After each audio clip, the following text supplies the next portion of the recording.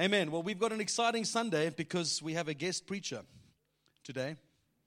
But I'm glad he's here because it gives me an opportunity to kind of just address some things that I've wanted to for quite a long time. Okay, so we've got Alan and Cheryl Rockhill are out here from the States. So Alan, if you can come join us here now. Let's give him a big welcome to be a part of us here this morning.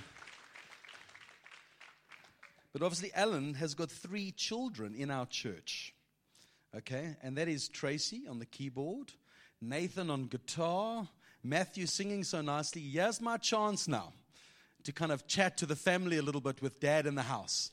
Okay? Awesome. Welcome, my brother. It is really wonderful to have you here today. I had a fantastic lunch with Alan in the week, catching up and him telling me his stories of all that God has done in heart and life. Okay, I think this is on and rolling, okay? With Archie. There we go. So here's an opportunity, and I'm joking about it. We have the pleasure, actually, of having your children in this house to worship, that serve this body, that serve us week in and week out. But they are like they are because of Mom and Dad. Cheryl, I don't know, maybe stand, just you and honor Cheryl as well. Mom as well in the house. Fantastic, eh? Yeah, and I just want to take this opportunity. Thank you guys for letting us have your children that have served us beautifully, honestly, that have caught our hearts, that have run with us, and the journeys that we've been on with them have been incredible. And to have you here today, honoring as a family, when you said to me the other day, when last we were all together as a family in church was 2.5 years ago. Long time. So to see a family worshiping together is very beautiful. So it's a joy to have you kind of with us. And I know what you've got on your heart is going to truly bless us. Can I just pray for you as we go? Father, we just want to thank you for family. Even though Alan lives on the other side of the world in the States, Lord, his family are still part of his heart. Lord, we carry each other so deep. And Father, as he ministers to this family today, Lord, let us know the true love of the Father poured out to us. I pray you'd anoint his words, speak with power and authority as the blessing flows from this heart to this house here this morning. We honor you in your mighty name, Jesus. Amen. Thank you. Amen. Bless you, my brother. Thank you. Yeah. You need this? Yeah, I'll take it now. Well, praise God, everyone. Yeah. I don't have an American accent. Oh, come on. Hallelujah. Amen. Praise God. I've been in Africa for 64 years, and just over 5 years ago, the Lord had me go to the States, take over a little church struggling, and it's been a real blessing to try and help and encourage. I do travel a bit, so I get the chance to pop into Cape Town or around the world to see family that I know, etc. So it's a joy. And I've been here several times just to thank Sheldon quietly that he's taken my children, looking after them. But you need to understand that there's Lord, I don't know where I'm going to go, Sheldon. There's something called the Mizpah covenant. It's all in the book of Genesis, and it was between Jacob and Laban. They were quarreling about the family, and so they decided to set up this covenant with God as the witness, and they called it the Stone of Gilead or the Mizpah covenant, and there's some other name for it. But the idea was, while you are away, I can't see my children or grandchildren, so I'm going to ask God to watch them. How about that? Sure. Okay. And the other guy says, okay, and then I'm going to ask God to watch them when you see them. And I thought to myself, what a release. What a blessing to know that I can be 10,000 miles away. And I've entered into a covenant with God, said, Lord, you do for them what I can't see. Amen. You protect them where I can't protect them. You help them where I can't help them because you are God. And I'm asking you to be that witness today. Now, you see, that releases people from the stress and the pressure. You know, I don't know about you, but in America, when folks go off to university, it's like the end of the world. It's like somebody left home and they've gone off on holiday, or no, they haven't. They've just gone next door. But they've left home, and it's like a pandemic. And I say, you know what, guys? Just remember the Mizpah covenant. Let God do what you can't do anymore. And if you can't let God do that, then enjoy your stress. Amen. So I never worry about them from that perspective. I know they're in a great house. And I know that they've been taught to serve, and they do that willingly, and they do it with all their hearts. Amen. So I'm very blessed for what this house has done for my family. Amen. And looking after them. Secondly, I want to say today, I'm very grateful to this house too. For just over a year ago, I was quite ill with COVID, and I ended up in hospital for 5 days. Thankfully, I didn't go on a respirator. Amen. But I know that this house prayed for me. I know that there were prayer groups, prayer watchers, I don't know what you call them, were praying for me as well. And I want to tell you, here I am. Amen. But I want to give my family credit as well, because they warred for me. Once a week, they broke bread. They all came together at a home. And they warred for me in the Spirit. They prayed. They broke bread. They declared. The whole family, from the littlest guy to the eldest, warred. Now, that is such a blessing, guys, that we need to have. Now, I'm grateful that that happens. I certainly didn't go to school to say, now, when I get old, this is what you do. So we need to understand, guys, that Sheldon spoke about the generational thing. I watched that man over there with that white shirt on. When we were doing that declaration, he put his hand on his little girl. You need to understand that we are passing down stories, giftings, anointings, breakthroughs. Now, you may not understand how effective it is for your child. You may think, well, I lay hands on them. They don't even understand what you're doing. But you are imparting a release of the Holy Spirit that's going to implant them, be planted in the seed of their soul. That whatever it needs to be removed, God will water that seed, and blessing and prosperity and increase will come out of that. The abundant life the man spoke about this morning. Amen. So I'm just very grateful to this house and to all you folk here. Amen. But I'm grateful for my family. We got to meet little Luke for the first time. We haven't seen him. He's 9 months old now. We got to meet him we seen him on WhatsApp. Thank God for WhatsApp. Amen. And we've seen him on WhatsApp and whatever. But today, well, this couple of weeks we've been here, he's been smiling and he's learning to lay hands on everybody. Have you noticed that? If you say hello to him, he puts up his hand and he goes, come and touch your face. You're doing well, Matt and Kristen. Amen. All right, praise God. I want to start this morning by speaking to Sheldon and your wife, Kathleen. Could you stand, please? Now, has he been giving you trouble? He's in the hot seat now. Amen. You know, two of the folk have spoken about words that have been spoken over the church and what's happened, and they've been thinking about it. And they mentioned sequences of twice this week and several times, etc. When I knew I was coming to preach, I've been waiting on the Lord. When I got here, God spoke to me the same word twice.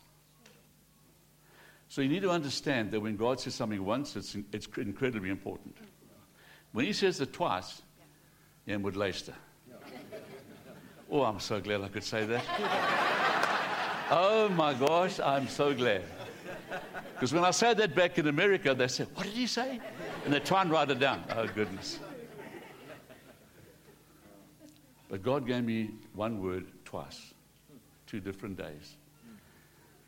And he said, this is the word he gave. He said, tell them there is a ground swell. Amen. Now, normally, if you're deep in the ocean and there's something seismic takes place, a shift, something breaks, what do you call it, a tsunami will develop. A well of water will come up, and by the time it gets to land, it's a massive thing and it causes destruction. I want you to know that this church, not only this church, but this nation, this church, and your lives personally, and I don't know what that is, you've had seismic shifts where you have felt broken, where you have felt I can't go on. But you have to, because you're the pastor. We feel that. But let me tell you that those shifts, God wants me to encourage you both. There is a groundswell that you can't see. but it is growing. It is mounting. And it's through your people and through the influence that you're placing upon them. And I want to tell you, Sheldon, God's raising you up to be a father. I noticed in your authority this morning, just speaking like a father, not like a mother. And I'm not against ladies. But you spoke with authority.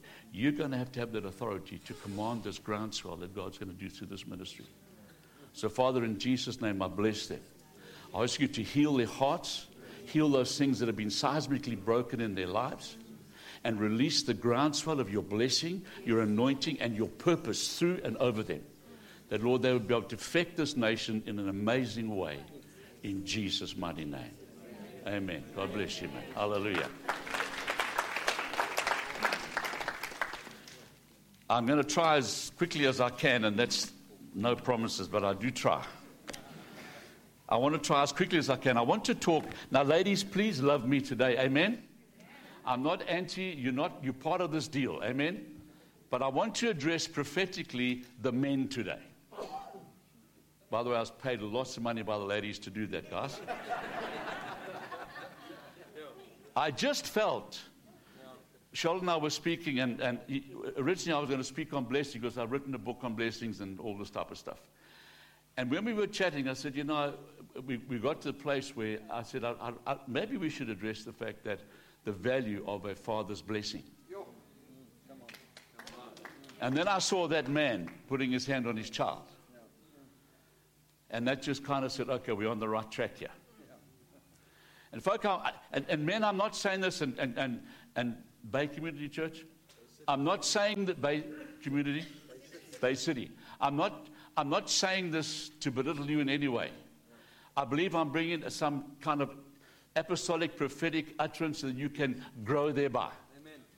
So if it hurts, scratch. If you're okay, bless God. But do not feel condemned.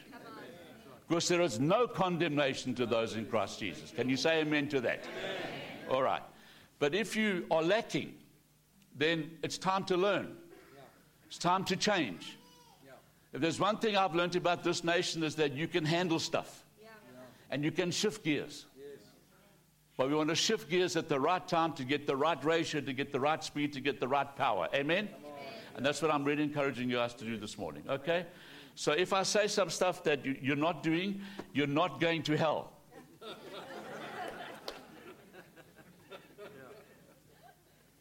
It's amazing. Because he loves us. But he brings people to this pulpit. And you're going to see anointed men and women coming through this pulpit because God's got his hand on you. And they will say stuff that you may not have heard too much about. But that's because he wants to grow you. He wants to make you examples of what he wants to do. Amen, guys? So say to the Lord, I'm privileged, Lord. Come on, let's like we mean it. Lord, I'm privileged, to be part of this family. Open my heart and mind to receive all that you have for me. I am making a commitment to be part of your plan here. In Jesus' name. Amen. All right. All right. I don't know if I'm old-fashioned. I don't have these things that you can lose power and all that. Proverbs 17, please. If you can open your Bibles to Proverbs 17. I don't know if the guys can put it up. Proverbs 17. I want to just read one scripture, and I want to talk about, my topic is fathers arise. Okay, fathers arise. And I want to speak along the theme that it's time for increased and improved fathering throughout the body of Christ. This is not just here, but throughout the body of Christ. I really believe that there's a dearth of maturity in fathers throughout the world's body of Christ. Okay?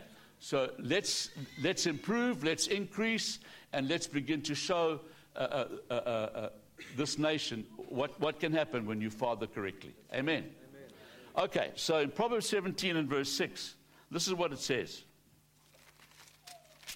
It says, children are the crown of old men. There's the crown. There they all are. I'm an old man. There they all are over there. And the glory of children is their father.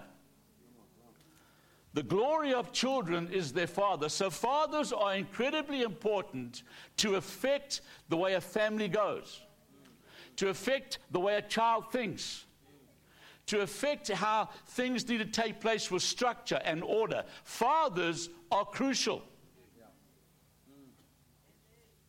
And it starts by blessing. Your father, the first words he spoke over you and I while we were all in Adam, the first words was not, oh no, it's another girl. The first words he spoke over you and I while we were in Adam, beloved, was be fruitful, multiply, subdue, and have dominion. Now, do you read in any of that phraseology anywhere where it says you need to fail? You need to struggle. The first words he spoke to us was he gave us a blanket covering to increase, to be fruitful, to be effective for God, to multiply, to subdue things that need to be subdued, and to have dominion where dominion needs to take place. That's the blessing God created every one of us under. We walk with that blanket covering. Amen. So I want us to understand that the first thing we need to understand about when we want to affect children is we need to bless them. Many, many years ago, when I first, in fact, I was in Durban, I began to write my first book on blessing, and I didn't have a clue what I was doing. Don't tell anybody. I can remember lining up the kids that were all going to university, finishing school, and every morning they would line up before they went out, and I'd lay my hands and I'd pray for them and bless them, and so on and so on. And when I first started doing that, they thought, is this guy okay? So dads, I want to tell you that sometimes you feel vulnerable because you don't know what you're doing. You just know by the Spirit. There's a nudge, somebody said this morning. There's a nudging, there's something, and you begin to do it by faith. And I want to tell you, as you do it by faith and with expectation, God will perfect that which He's trying to show you. Except when you have a Nathan. Amen. Amen. We were coming back from church one day. I was speaking on blessing, and it was just Cheryl and I and Nathan in the back seat, and Matthew and Tracy were in another car. And we're coming back from church, and Nathan says from the back seat, he says, Dad, have you been blessing me with good looks lately?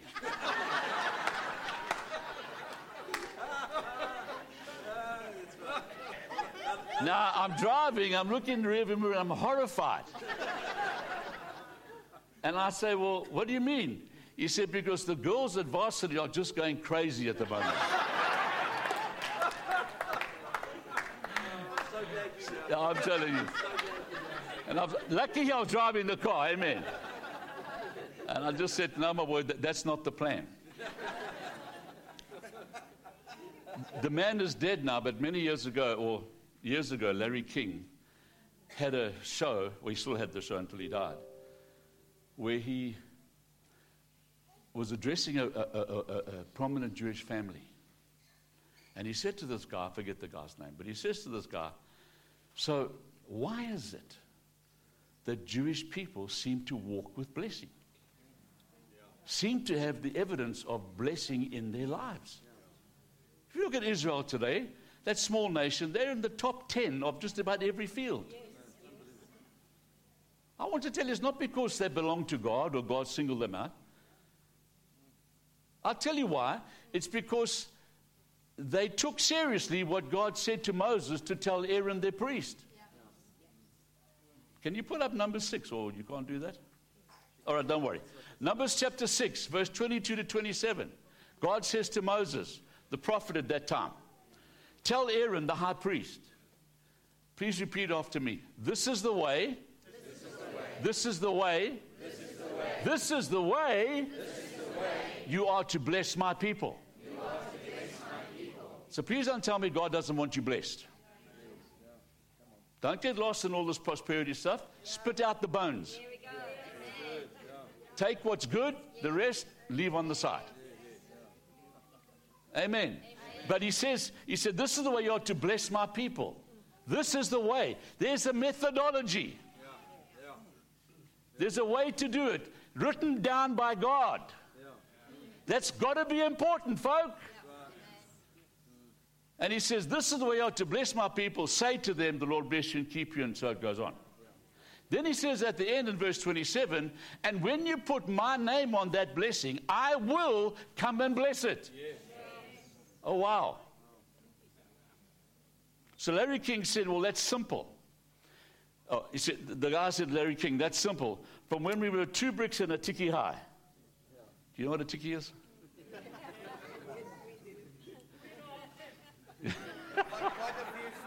Two bricks and a tikkie high. He said, from when we were this big, for this guy. He said, our fathers laid hands on us, and they blessed us, and they spoke to our destinies, and they spoke to our futures, and they spoke to our health, and they spoke to our prosperity. Jewish people don't ever grow up wondering, will I be blessed one day?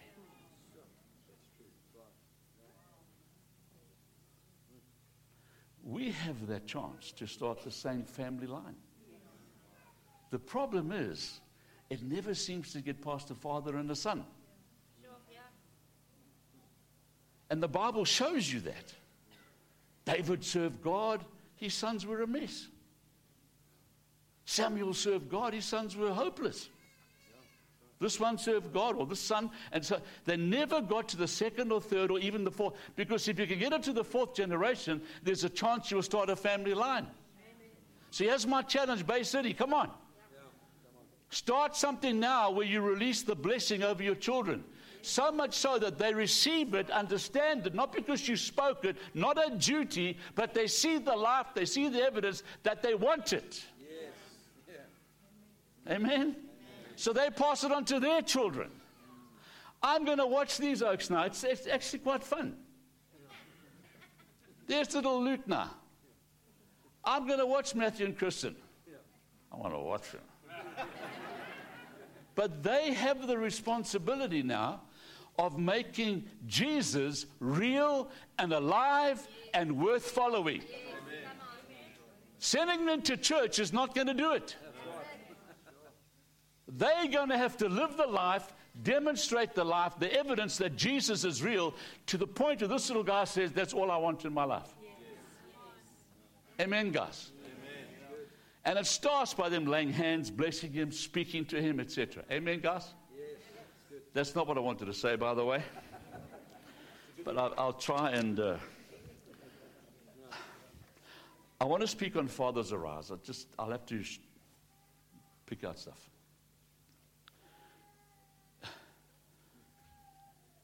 Fathers are incredibly important to the balance of the equation. Do not abdicate your position. God bless all the women folk who've stood up and taken those roles. But actually, it's not your call. It's not your anointing. But you do the best you can. Amen? Fathers, I want to encourage you.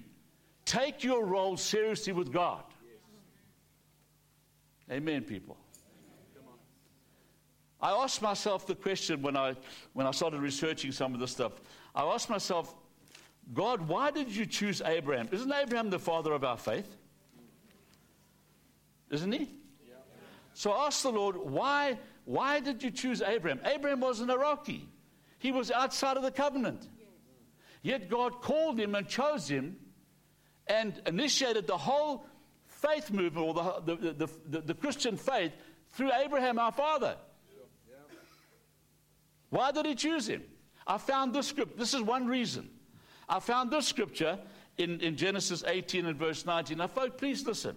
He chose him to be the father with that ilk, because in verse 19 he says, God says, for I have known him, in order that he may command his children and his household after him, and that they keep the way of the Lord to do righteousness and justice, that the Lord may bring to Abraham what he had spoken to him.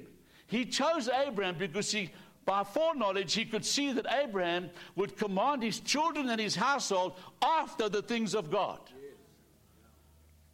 And so for fathers, you need to understand that when God gives you children, it's not because of an act of marriage.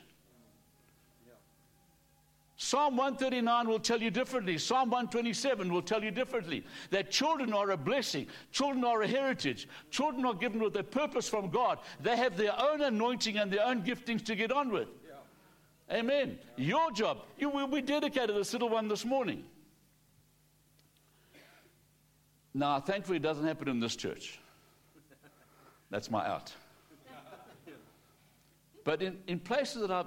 Most folk, when you dedicate a baby, do it because it's a duty. This man said this morning, it's not a duty. It's not. Because what God doesn't stick his hand through this roof and say, okay, I'll take the child. You dedicate the child to God. You give, what you're saying to God is, I receive your gift to me. I receive the fact that you want me to care for them. I'm so blessed you've given me this child. And you better be on your knees saying, God, now what do I do with it? Help, Lord. Because you're accepting amongst all these witnesses the responsibility of raising up that child in the things of God. And that's not an easy task. We need wisdom. Can someone say amen? Amen. Oh, I've told me not to say that. I'm trying not to say that. Really, guys, we need that wisdom. God, you know, when I got saved, the first Christian wedding I went to, guess what, was mine. I didn't have that much clue about being saved, about being born again, whatever. I got saved in January of 78, and I got married in September of 79. We're 44 years this year.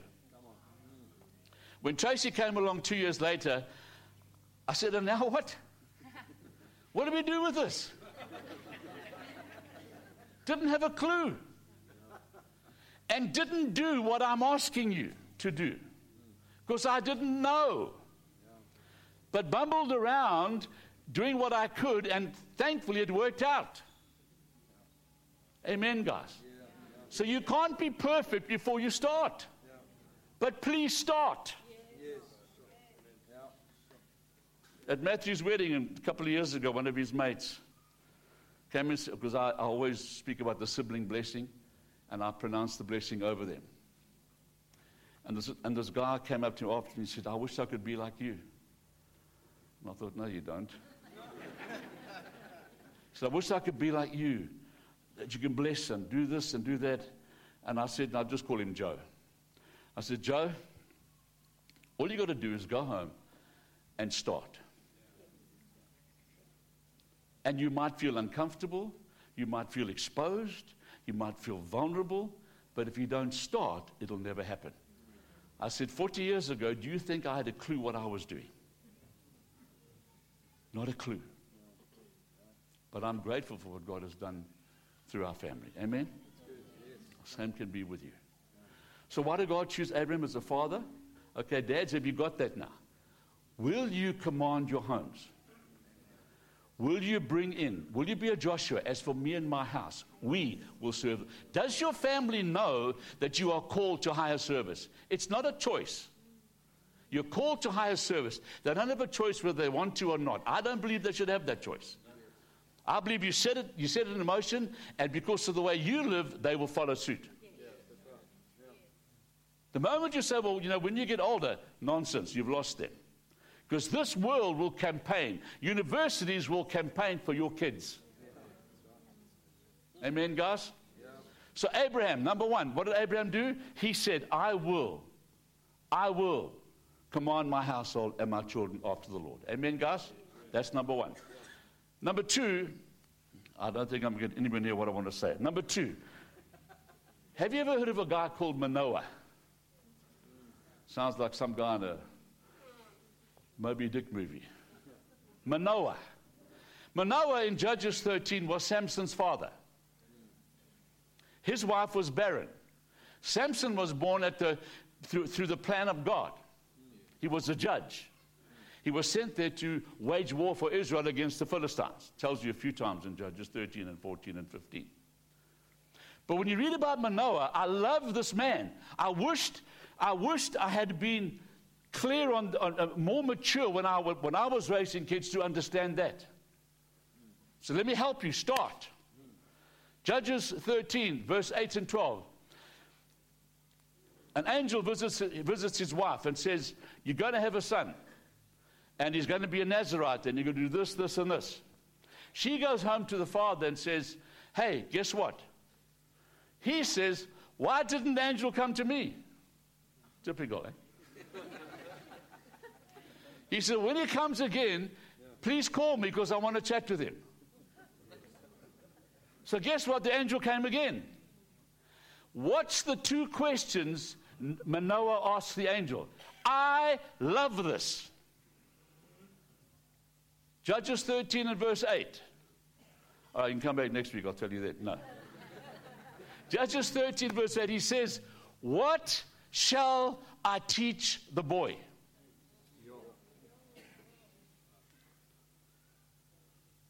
And verse 13 or verse 12, he says, what will be the boy's rule of life and purpose or something? Forget the actual words. What is it, Sheldon? No, verse 12. Now when the words came true, what is the child's manner of life and what is his mission? What's his manner of life and what's his mission? What a father! There's a father that understands I'm partnering with God. Come on, someone say amen. Amen. You are vital to God, fathers. You've got to stop hiding behind the fact that you don't know and let your wife do all the praying. Step up. Have a voice. We heard about this morning. Have a voice. But he says clearly, he says, what must I teach him? What is his manner going to be? What's his life going to be all about? What a wonderful dad that is. Understanding that, wow, this gift is from God. I need to partner with God to help shape the way this kid's going to go. And every child is given to us under the same premises, guys. Everyone has a purpose from God. Fathers and parents need to say, God, what do you do with this child? What's going to be and at some stage, God will reveal. Give me wisdom to understand, open my eyes to understand what's going on here. Please, someone say amen. Because then you can look and say, right, he's going to do this. Well, then it's easy to start putting things into place for them to connect to their divine destiny.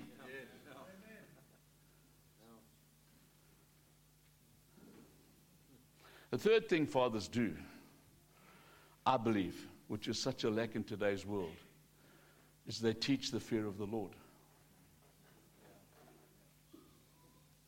If you look at nations today, how they even disrespect their own leaders. Where I come from, oh my gosh, they won't even listen to their governor.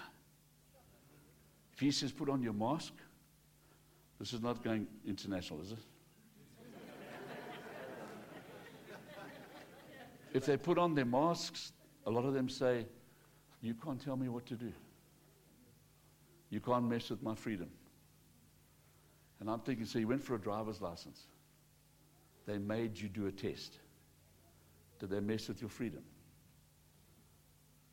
So we wear masks so we protect everybody else. It's a love thing. But they won't even listen to their leaders because it touches their freedom. Am I making sense? You know how blessed I was to be here the last 2 weeks? I couldn't even go and pick up Cheryl at the airport last night because guess what? I forgot my mask. So I'm kept at the door. And I'm hoping, like anything, she realizes that something's wrong and she'll come to the door. Amen? But you go into Checkers or Woolworths and there, you've got to wash your hands. I mean, the guy's there. Boom, squirt you. We were somewhere the other day and the guy, and I had my hand, it was McDonald's. I had my hand squirted and the guy said, Baba, please put your mask on. It'll be different where I come from. You can't tell me what to do. See, if you don't respect authority, how will you fear God? Now it tells you in Psalm 55, and I think it's verse 19. Just find it quickly. Psalm 55. You see, you couldn't do that quickly if you got on one of those things, eh? Verse 19 says, God will hear and afflict them, even he who abides from old. Then he says this, because they do not change, therefore they do not fear God. If you will fear God, there will be changes in your life. When you fear God, respect God, and are in awe of God, there will be institutional changes that take place for your betterment, for your good. Someone please shout. Amen. But if there's no fear of God, guys, you're not going to teach your family to honor what you honor. But fathers need to demonstrate the fact that they love the Lord. And that's not because they go to church on a Sunday. But in their home, they've got an altar. Their own personal altars. That whatever time in the morning or evening, they're there at the altar, crying out to God, worshiping God. They call a family get-together for prayer, for worship, for teaching in the Word. You begin to understand that fathers set the tone, guys. Mothers do as well. We won't kick. Please, moms, understand what I'm getting at today. But fathers carry the anointing. They carry the authority to do that. Amen? Don't fight with me. I didn't work it out. Amen? God always works from a father to a son. Aren't you glad in the New Testament there's no gender? Made that one. Let me start to just show the blessing about a father. I'm going to wrap it up now. I've given you 3 points about the importance of being a dad to God. Amen? Let me show you the power that takes place. 4 more points, 5 minutes. 6? Do I hear 7? Thank you. Okay. Let me give you just 4 points. These are powerful things, guys. There'll be 5 things. Powers that fathers demonstrate. When Jacob left home, in Genesis 28, verses 1 to 4, if a mother blessed him, when your darling ducky is leaving home, moms, what do you think about? Will he be safe? Will he have a nice place to live? Oh, I must pack his nice little jersey. Does he have food to eat? Where will he live? Thank God for moms. Moms have that heart, that maternal heart that says, care. Women are phenomenal people. When you're broken and bruised, all they want to do is come and pat you and hug you and make you good. Thank God for the lady folk. Amen. But Isaac the father doesn't even mention his health. Genesis 28, verses 1 to 4. This is the father's prayer. He says, may God Almighty bless you and make you fruitful and multiply you. In other words, buddy, get successful. And that you may be an assembly of peoples, get your purpose fulfilled. Amen? And give you the blessing of Abraham. I want you to run a generational thing. I want you to pass this thing down. Do you see anything there about, I hope you have food to eat and a nice place to sleep? In fact, the first night he slept on a rock. Don't tell mom, okay? But the point I'm trying to make, guys, is that the father speaks to the destiny. A father speaks to the purpose. A father speaks to the future. Am I making sense, guys? And children need to know that. How many of you, including myself, have told your children what's going to happen at the end of the world? I had to tell my kids the other night, I have to confess, I've never told you that. You better teach them. It's coming. It's coming. Surely if they know the end from the beginning, they can make up their minds as to what's real. But we just expect them to somehow know. So fathers speak to that. Fathers are crucial. Fathers address the real issues. And when they do that, they expand the children's ability to think and prosper and be prophetic and aspire. Amen. Your children are not mushrooms that grow in the dark. They are gifts sent by God. Amen. Number one. Number two, what else do fathers, the power of fathers? Well, in Genesis 49, in verse 28, look what it says. Jacob is on his deathbed. Jacob is dying. He calls the 12 sons. And on his deathbed, he prophesies over every single son. And tells every single son his destiny and his prophetic call from that moment on. No pressure, dads. But if you read 49:28, that's what it says. It says, and all of these were the 12 tribes of Israel, and this is what their father spoke to them. And he blessed them. See the word blessing again? And he blessed them. He didn't frighten them. He blessed them. And then it says, and he blessed each one according to his own blessing. Tracy, Nathan, and Matthew are my children, our children. Let me tell you something. The three are so different. Now, if I wanted to bless Tracy with Matthew's ability, I would mess things up. She's her own person. She has her own anointing, her own gifting, and her own plan with God. So I need to bless her according to that plan. That's why I need to be a Manoah. What do I teach her? What do I show her? I think in churches, leaders need to get hold of all those who are aspiring to be leaders and start to work out where they are, what they're called to do, how do you shape them, how do you plan them, how do you put them down the right track. And so we go on. Each one, he blessed each one according to his own ability. In other words, you're not all going to be bus drivers. Amen. We're all going to be butchers. Amen.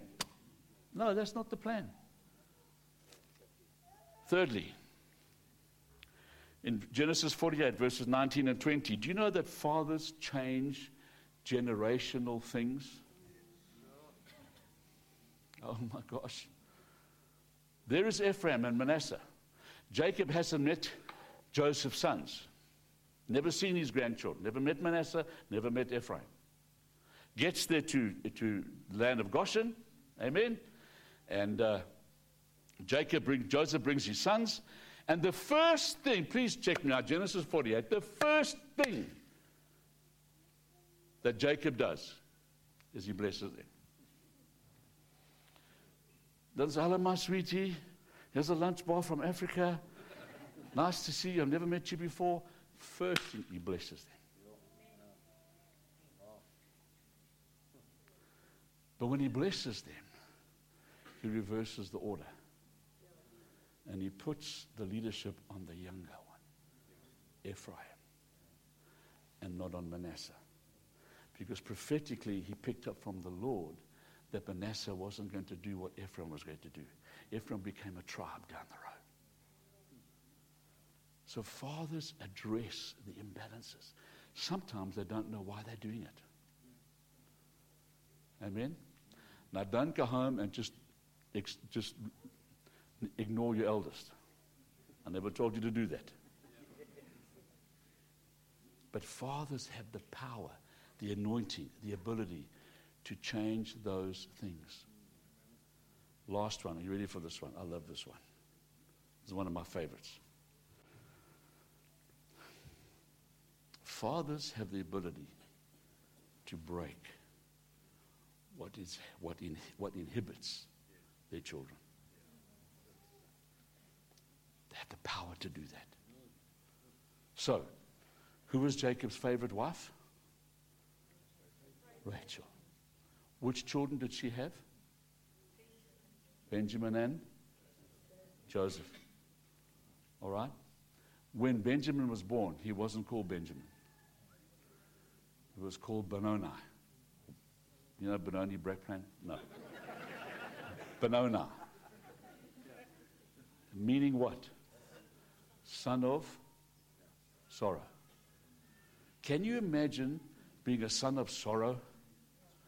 Oh, great, here comes sorrow. Can't wait to be, ridiculed again. Can't wait to feel sad because sorrow's arrived. But you know what, guys? When Rachel died giving birth, and she called him Ichabod, the glorious depart. No, that was another one. Where she died, and she said, Benoni, son of my sorrow. Jacob was on hand. The father was there, and he said, no, you are Benjamin, son of my right hand, son of encouragement. And Benjamin became Benjamin because his father was there to change and to break what was going to be something that inhibited him for the rest of his life. Fathers need to be active. Amen. Involved.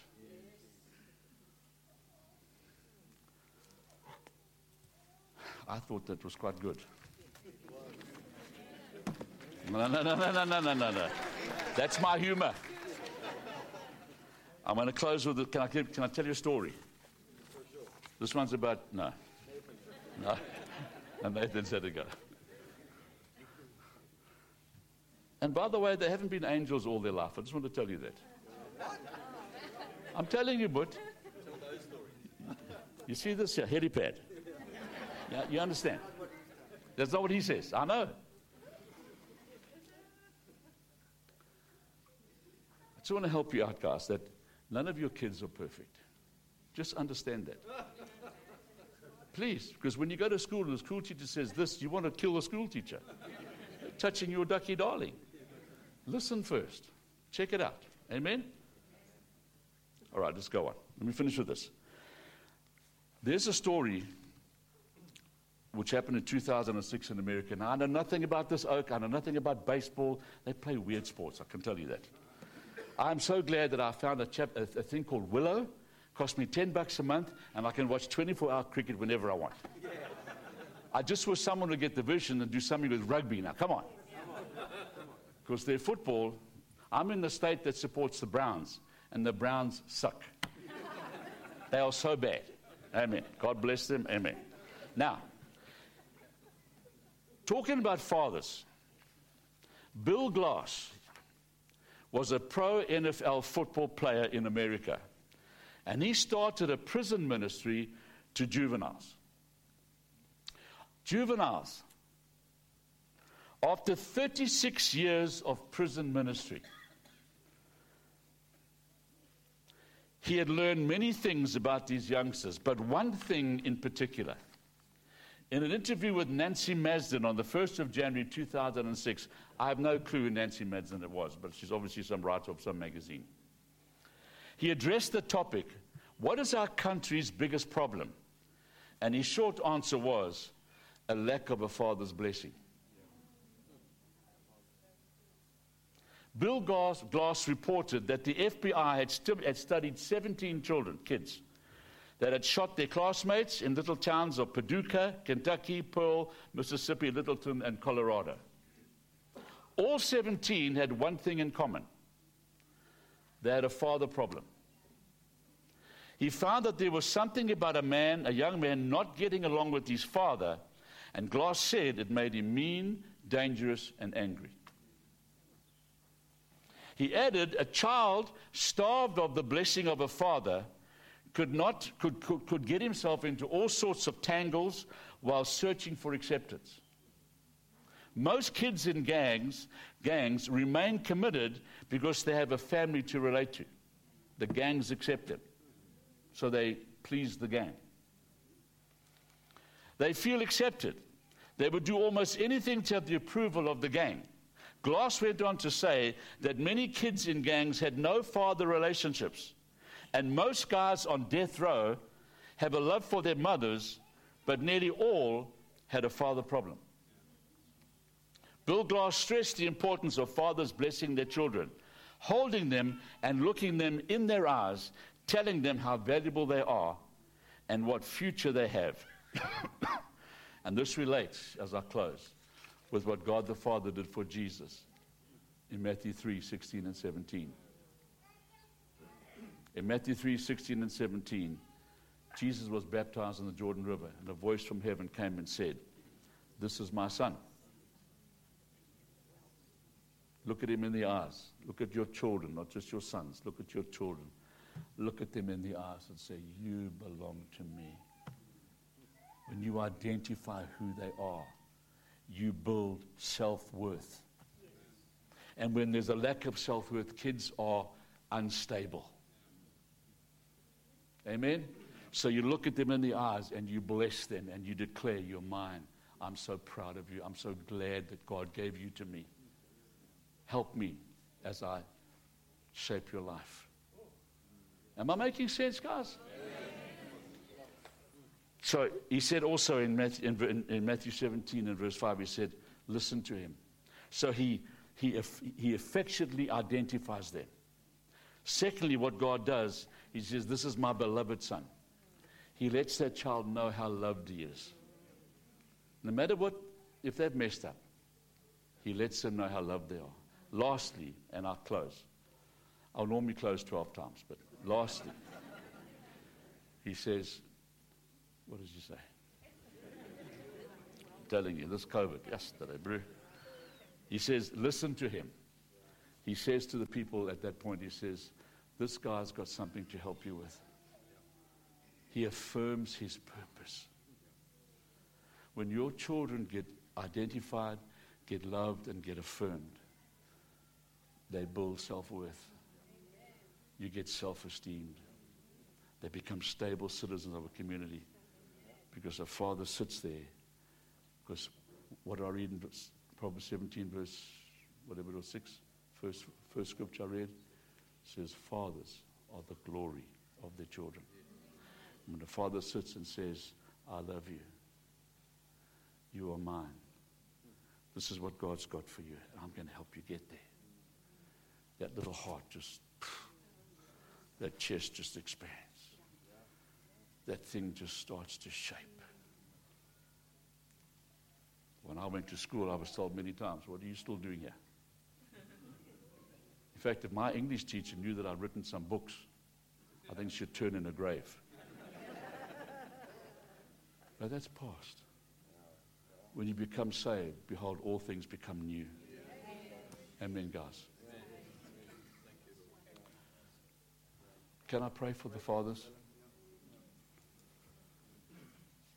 Dads, I want to tell you, and I say this with respect, many of you probably haven't even thought of some of this stuff. I didn't. And I have fruit in my life. I'm grateful for that. But today is the first day of the rest of your life.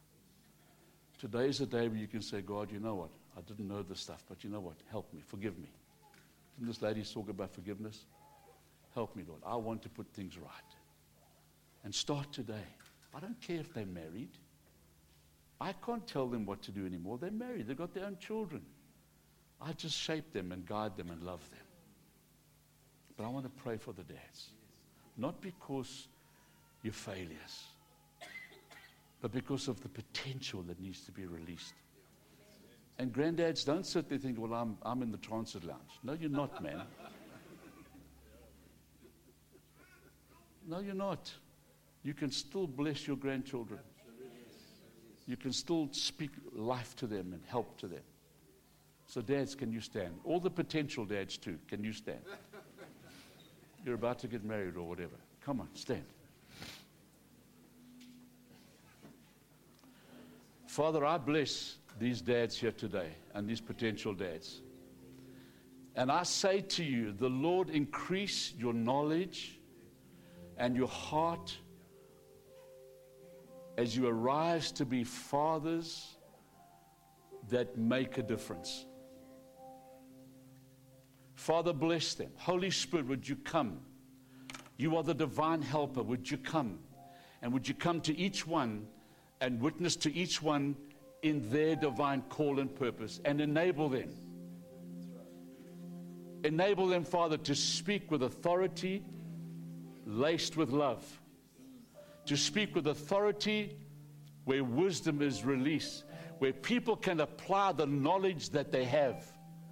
God, touch this group of people, I pray. In the name of Jesus.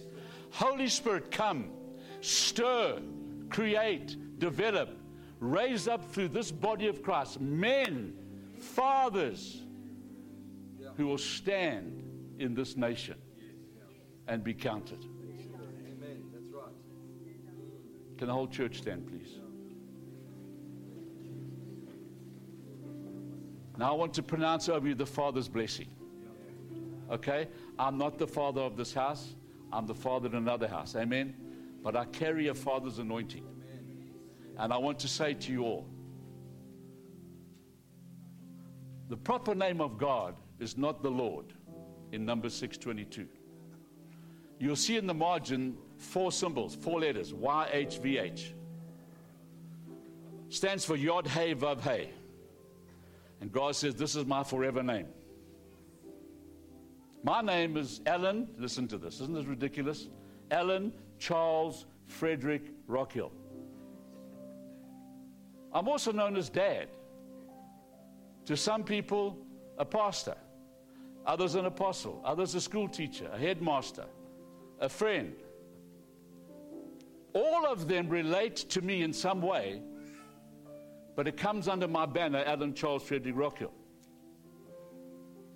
When you put God's name on something, everything that's in his name that relates to him, it's not just mighty God, Holy One, everything in his name is released. So when I pray Yod Hey Vav Hey, that's what I'm asking God to do. So church, in the name of Jesus, I say to you, Yod Hey Vav Hey, bless you and keep you. Yod Hey Vav Hey, make his face shine upon you and be gracious to you. And Yod Hey Vav Hey, lift up his countenance over you and give you his peace. And because I prayed that using his name, God's promises, I will come and bless you. And so, Father, I thank you that you will bless this people in a new way, in a new dimension. I ask you, Father God, to touch this church's finances.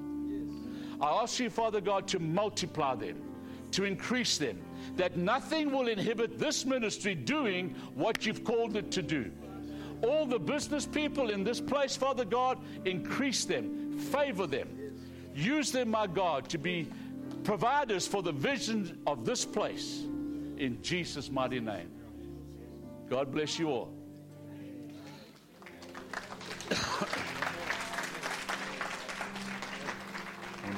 I want to give that to you. Yeah. That's mine. Yes, I'll take that. Take that. Have a look at that.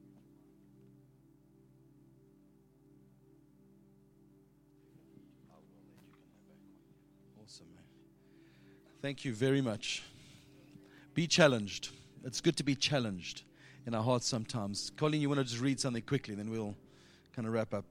Colleen, often when she reads something, it's on point. You read it this morning or this week or something? Go for it. Okay. It's called Model of the Month. His name was Fleming, and he was a poor Scottish farmer. One day, while trying to make a living for his family,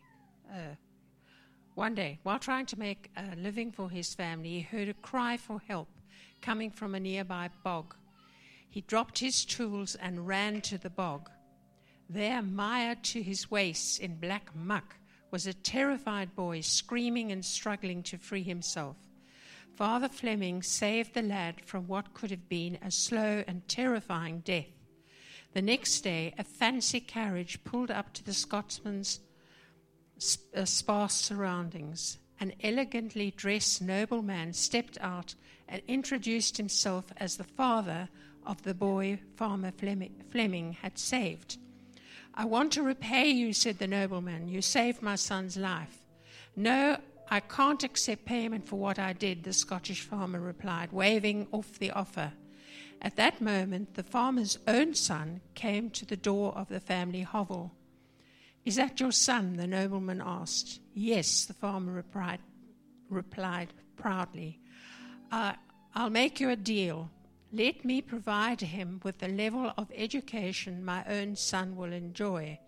If the lad is anything like his father, he'll no doubt grow to be the man we both will be proud of. And that he did. Farmer Fleming's son attended the very best schools and in time graduated from St. Mary's Hospital Medical School in London and went on to become known throughout the world as the noted Sir Alexander Fleming, the discoverer of penicillin. Years afterwards, the same nobleman's son, who was saved from the bog, was stricken with pneumonia. What saved his life this time? Penicillin. The name of the nobleman, Lord Randolph Churchill. His son name, Sir Winston Churchill. Wow. Wow. That was a mic drop. That was very good. Don't miss your opportunity. Don't miss your moment to reach out to somebody. And fathers, the challenge is there. I would also say to people, we'll have people here praying for healing afterwards. If you want your body to be touched, you want prayer, we are people here that'll stand with you and pray with you. So be blessed. Walk this week as we walk up to Easter, knowing that God is doing a good work for us. Have your hearts open to hear His voice. And we'll see you Friday morning, 9 o'clock, to praise and glorify our mighty King. Amen. Thank you once again, Alan. Amen. Bless you all.